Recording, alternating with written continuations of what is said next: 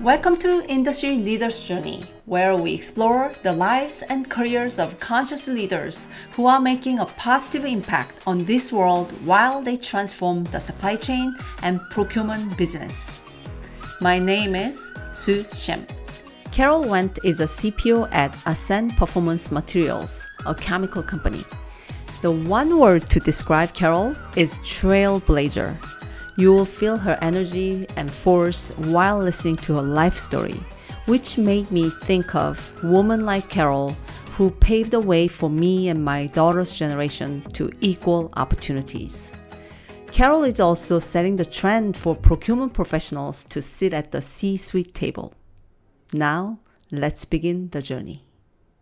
All right, Carol, thank you so much for joining me today. I'm so looking forward to talk about your journey. So can we talk about the beginning, your childhood? My childhood? Yes. Sure. Not too miraculous of a childhood, pretty normal. I'm born and raised in Northeast Ohio in the Cleveland area. My dad was a pharmacist and he was an independent drugstore owner. And my mom did all the bookkeeping. Mm-hmm. And my mother's mother came to live with us when I was 3. Mm-hmm. So I was raised by 2 mothers, my grandmother and my mother. Going to high school, I always was very interested in science and math. Yeah. I excelled in that area, probably some of the impact from my father. I will say that during high school was a very defining moment, probably one that's lived with me and motivated me through most of my career. I had a homeroom teacher who actually was the girls' gym teacher. Uh-huh. And in 11th grade, she was talking to all of the students about their futures and what we should be looking at and things like that.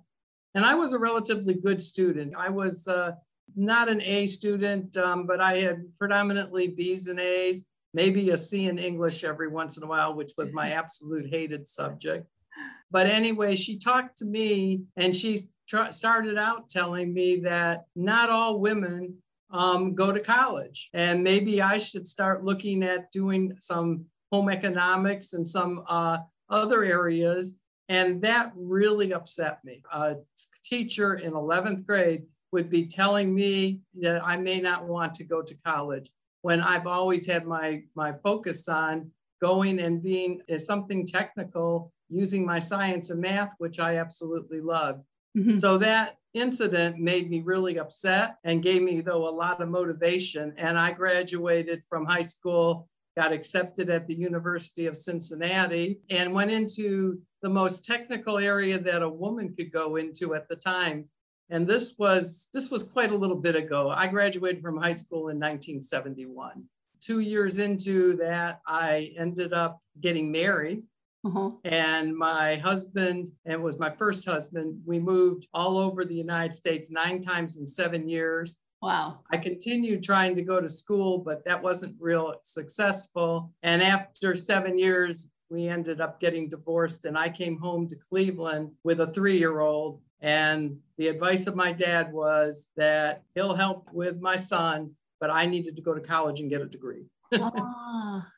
That sort of defines my childhood and my motivation. And really the one behind me is my father. He was always very supportive. Oh my God, that's an amazing story. I have so much to comment on. First of all, I am the daughter of pharmacist as well. So I was like an instant connection. Yeah, we had our own drugstores and all that. Oh, that's amazing. And then also like I wanted to mention that, the home economics thing when I was in high school. So okay, I was born in 1970, so but even that. Well, you call me a pioneer, I probably feel like a pioneer. Right. But even that, I was in South Korea. So by the time when I went to high school, it was better, but still like home economics class was everywhere. But I think subconsciously I hated it, so that I was a good student and all A's, but home economics I was D. I think I wanted to fail on purpose because I just didn't want to be good at that. And that's kind of my thing. So I totally understand how you felt about it. And I remember I said to my teacher, I want to go to computer science, computer engineering. And she said, well, your character and all, maybe you should think about other things and be a maybe journalist or something else. So I didn't end up going to engineering, but later on I did go back to computer science. Yeah, somehow Very good. Yeah, so it's like it's similar in a way, very different but very similar. That's cool. All right, so that's how you got into the chemical industry, and it's beginning of I guess going back to school. I went back to school predominantly actually for biomedical engineering. And basically to be a biomedical engineer, your first step is getting your chemical engineering degree. So when I was back in Cleveland, I went to Fenn College of Engineering and pursued a degree in chemical engineering. And at that time, lots of things had changed between when I graduated high school to when I went back to engineering school, because it was about 8-year difference. And women were getting more into engineering at that time, which was allowing me to do that. And an opportunity came. Some of the big companies in the area were looking for co-op students. At the time, I wasn't really sure what a co-op student was, but I did find out that it was a foot in the door of a company that when I graduate, I would have a job. And at that time in my life as a single mom, I thought that was extremely a great opportunity for me. So I took a position with Goodyear Tire and Rubber as a co-op student. And that's what really brought me into chemical engineering and the chemical industry. Wow, so your Goodyear time, it sounded like you had a long career at Goodyear before you came to Ascent.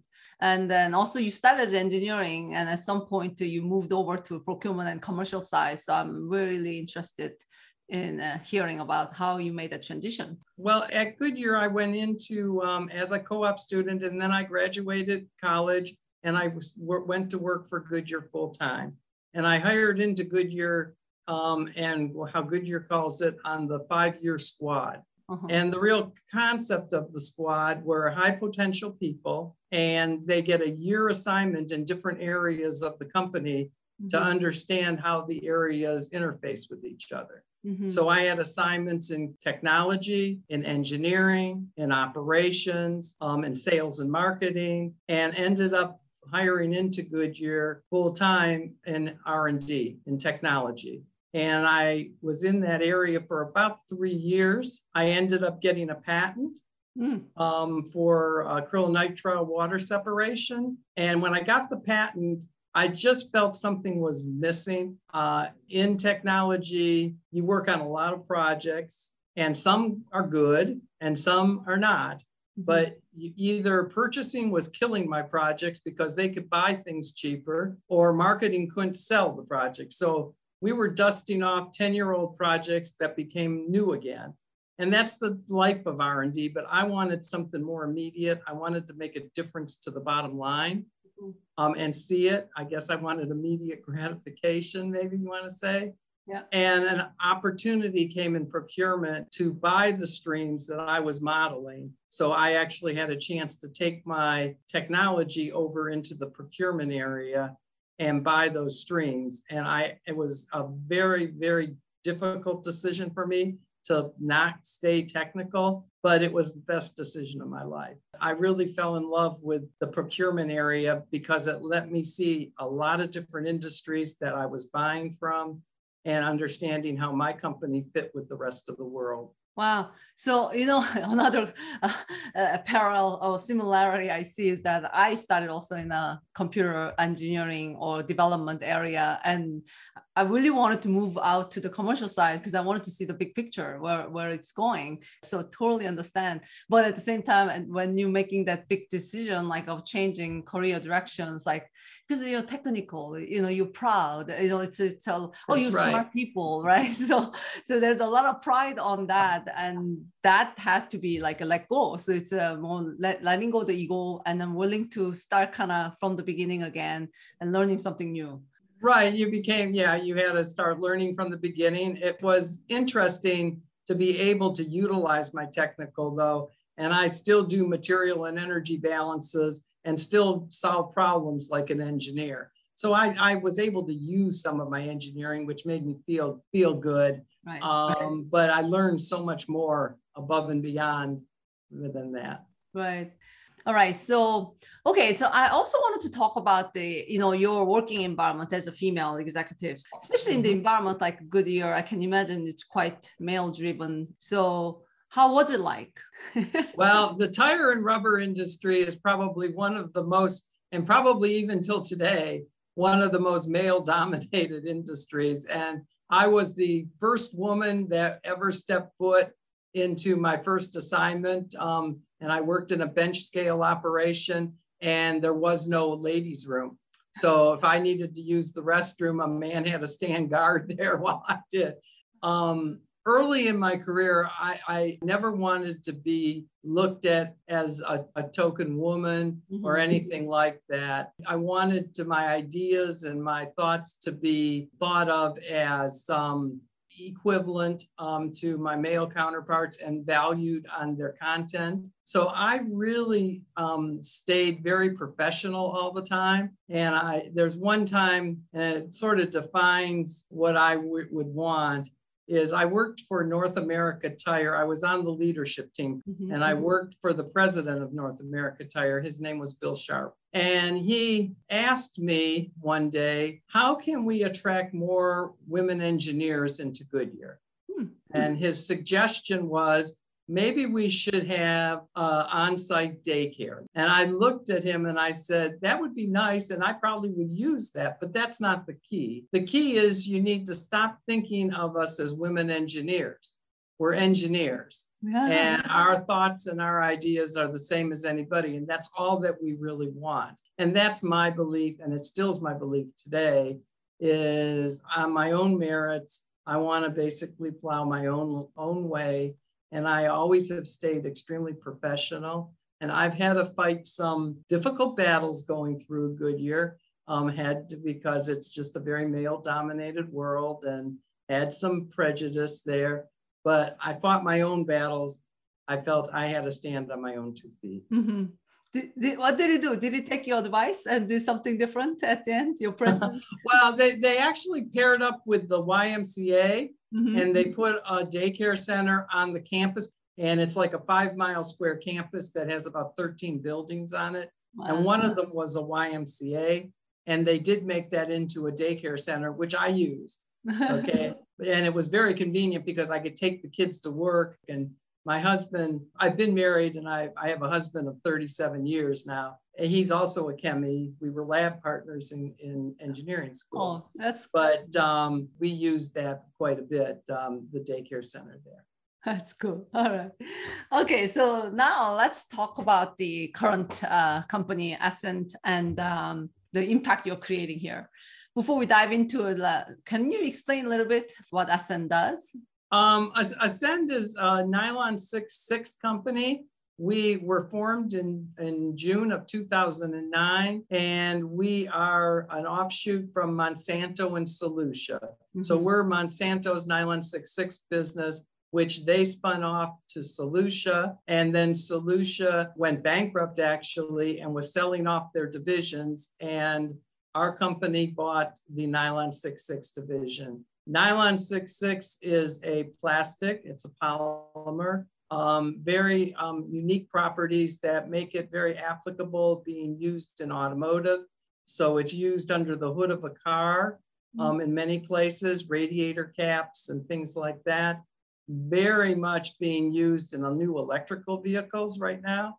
So because the batteries are very hot, so much of the components under the hood actually use more Nylon 6 than in regular internal combustion engines. But when Ascend bought this business, we bought 5 operating plants, and the 5 plants that we run are very large petrochemical facilities, high energy consumption, and large economies of scale.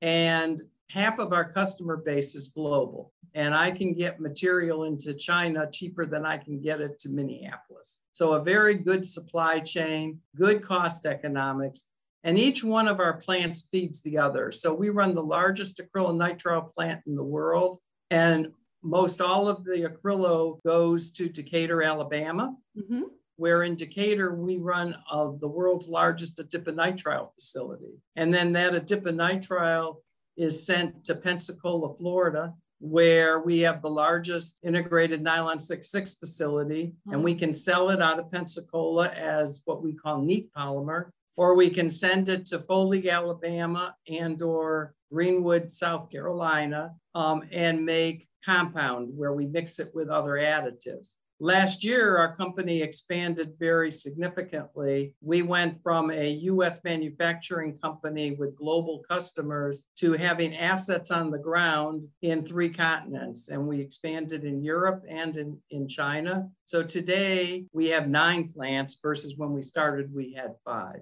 But that's our business model. And we sell a lot of polymer. We're the largest nylon 6,6 producer. But we also sell many of the intermediates that go along the path. So a lot of different chemicals that we sell as co-products. Wow. First of all, I always thought the nylon 66, and I always think about my nylon stockings.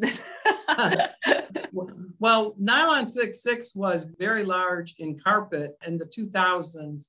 The carpet industry went and your flooring industry went more towards wood and on tile. And so the nylon 6,6 carpet industry really changed. And that's when our company moved from carpet into engineered plastics. Oh, I see. And so instead of spinning carpet, we're extruding plastic compounds. Right. I never knew that it was used, under the hood. And I'll check out. I have an electric vehicle. Check out the wood. Well, there you have at least 20 plus pounds of our material in. Right. Yeah, and it's also amazing that value chain you have within, between the your plants, whatever you produce, and you also, it's like no zero waste. You're almost selling everything in between. Right. We try to sell all of the materials and monetize all of the materials that we buy from procurement. We want to take all those molecules and make something out of them. That is exactly right. Right. So therefore, you're going back to now your role in Ascend, and then you are a critical factor here in that growth, and then procurement as a growth engine here. I'm interested to learn about your journey within procurement. You started probably in the beginning when there was not much technology or digital technology was there. And now you're going through a digital transformation journey. So tell me a little bit about how did you begin the digital transformation journey? Well, when I came to Ascend, we had no procurement organization. And that's what attracted me to Ascend, was I got to build something from the ground up. And so I had a large responsibility there. Mm-hmm. So Ascend was not that big. It was still good size that we could make a difference, but I got to build the procurement organization from the ground up. We had just a few people within the plants doing procurement. And the way that I always explain it is that the purchasing people sat outside the plant manager's office and wrote purchase orders, but strategic sourcing nor any of the real things that make a procurement organization a value asset to the business had been recognized at the time. And that's what they wanted me to build. And we did. And we focused on educating our teams, finding people that most of the people in procurement were engineers and technical people. I didn't have any business orientated, so we brought in some business people so problem solving could be done in more than just an engineering way. And we built a strategic sourcing organization and came a long way in a very short period of time. But at a point, and as we started maturing, we were hitting a brick wall that technology was not our friend. We needed to be able to understand what is our spend. We needed to be able to understand how to direct people to be buying from the sources that we were negotiating. Mm-hmm. So we needed technology to get to the next level. Mm-hmm. And that's what started the digitalization journey. And one of the things that I've always lived by within procurement is I never really want to be world-class procurement or procurement excellence. None of those were really things that motivated, but to add value to the company. Always add value. And so when we started looking at digitalization, we felt the best value we could get was to start with e-sourcing. So we started looking at tools that we could utilize that could give us some opportunities to source better, faster. At the same time, we put in a contract management system that allowed us to control our contracts, understand them, and have a repository for them. And then as we started creating value and our savings went up, we went up significantly in our effectiveness. And then we found another roadblock and we hit another wall where we needed better visibility of what we're buying. So in our next sort of step on our journey, we're implementing what we would call requisition to pay, but it's basically automating the front end of our SAP system.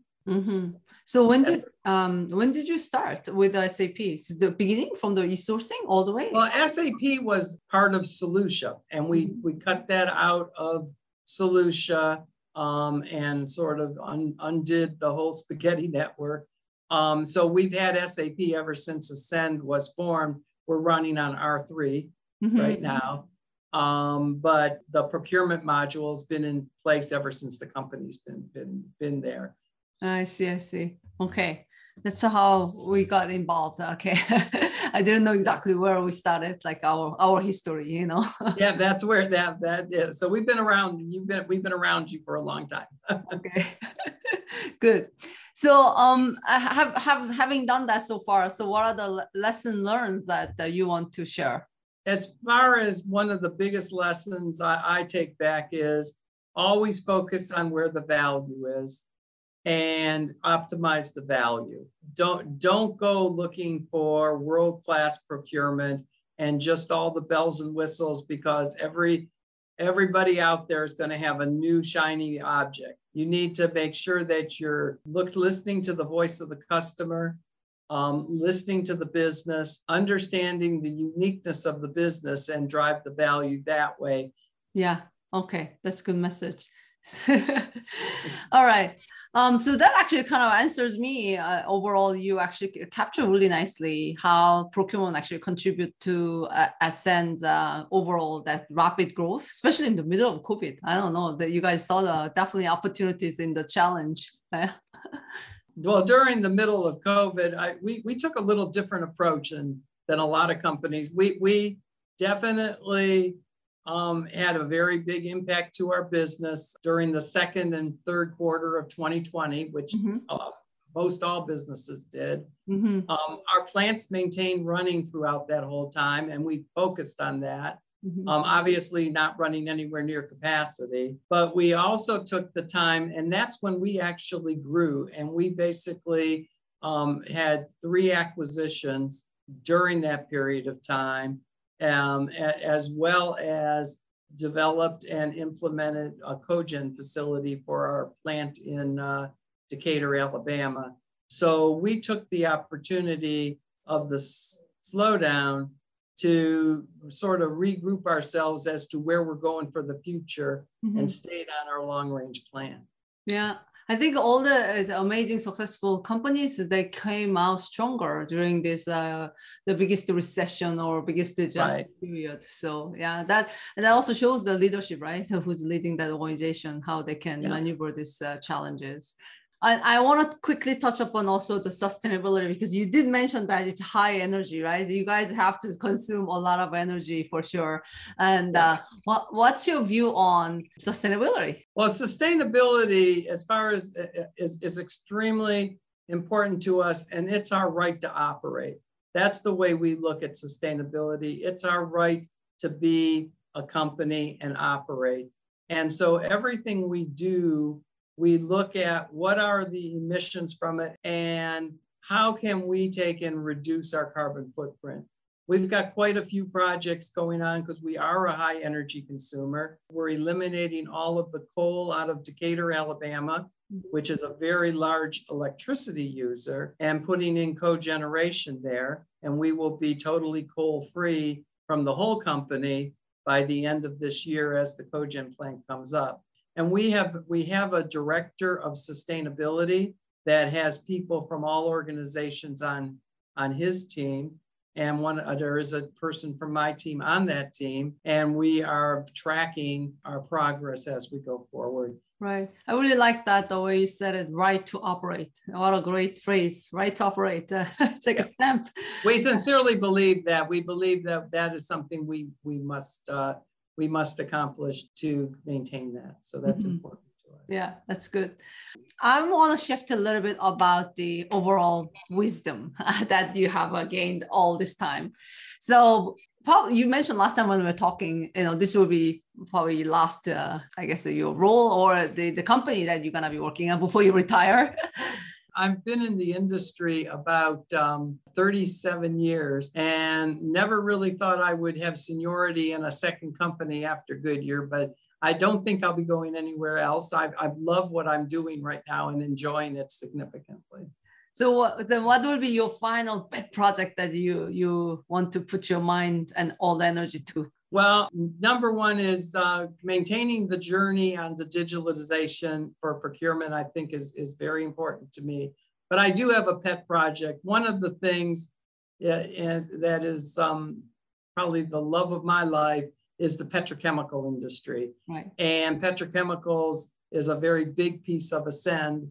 So one of the things that I had an opportunity at Ascend to be a very integral part of was we were looking to build our own propane dehydro plant, PDH facility, to support our propylene demand. Ascend is the largest non-integrated propylene consumer in North America. And when I started Ascend, we went from being back integrated with a partner on site to no back integration as that partner shut down. And I had to develop all of the propylene supply for Ascend in a very short period of time when I first got here. Mm-hmm. And one of the things was we wanted to invest in a PDH plant. We never were able to get that project off the ground.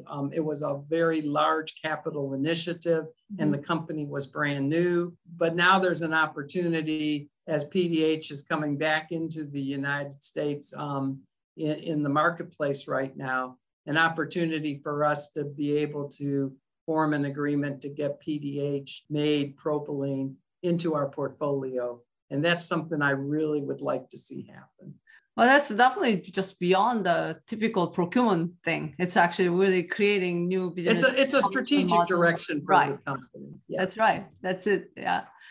Okay. You had an amazing career and traveled all over around the world, and being in the technical side to the commercial side, you've done it all. Congratulations. What would you say for sure? I know for sure, basically, and it would be a little different than what you might expect, but families first, okay? And I couldn't have done what I've done. And with Goodyear, I traveled all over the world, but I couldn't have done all that without a very supportive husband. He could pick up, we have 4 kids, and he could basically pick up with the kids where I left off at any time. So what I know is that family is first and always will be first. And that's probably the one thing I'm most proud of is my 4 kids are married through college and basically working in the professions that they chose. And that's probably my biggest accomplishment in my life, if you be honest with you. Great. Yeah. There's always people who support you, and that is so important, the support and love. But then I wonder whether this question and the answer will be the same thing, but I have to ask. So if you summarize in one sentence, what would be your career success factor? I think that comes back to I have to understand that I can't be superwoman. Okay, because I said families first. You cannot be superwoman, and you got to let some things go. I might have missed some of the taking cookies to the PTA or celebrating, different school events during the day.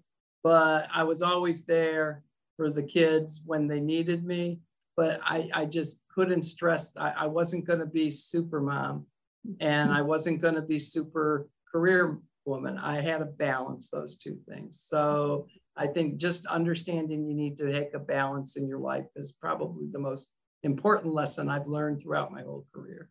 All right. Yeah, definitely the balance. And it's definitely, we all women are thinking about it. We always feel guilty, right? Like, Yeah. You're either in one place and thinking about, what am I missing out, and feel guilty.